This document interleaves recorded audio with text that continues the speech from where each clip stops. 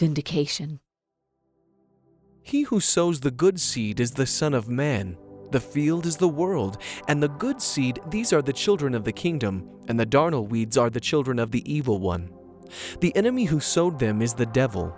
The harvest is the end of the age, and the reapers are the angels. As therefore the darnel weeds are gathered up and buried with fire, so will it be at the end of this age.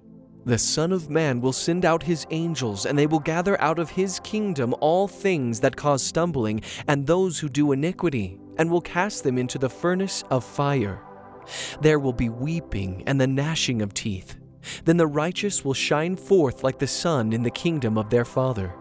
He who has ears to hear, let him hear. This is an evil generation. It seeks after a sign.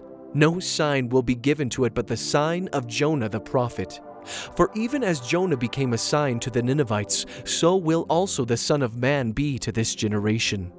The queen of the south will rise up in the judgment with the men of this generation, and will condemn them, for she came from the ends of the earth to hear the wisdom of Solomon, and behold, one greater than Solomon is here.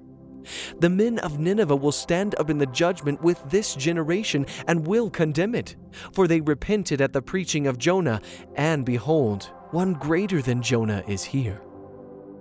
Behold, there are some who are last who will be first, and there are some who are first who will be last. But now I am going to him who sent me, and none of you ask me, where are you going?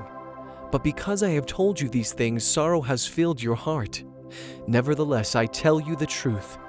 It is to your advantage that I go away, for if I don't go away, the counselor won't come to you. But if I go, I will send him to you. When he has come, he will convict the world about sin, about righteousness, and about judgment. About sin, because they don't believe in me. About righteousness, because I am going to my Father, and you won't see me anymore. About judgment, because the prince of this world has been judged. Behold, I am making all things new. Write, for these words of God are faithful and true.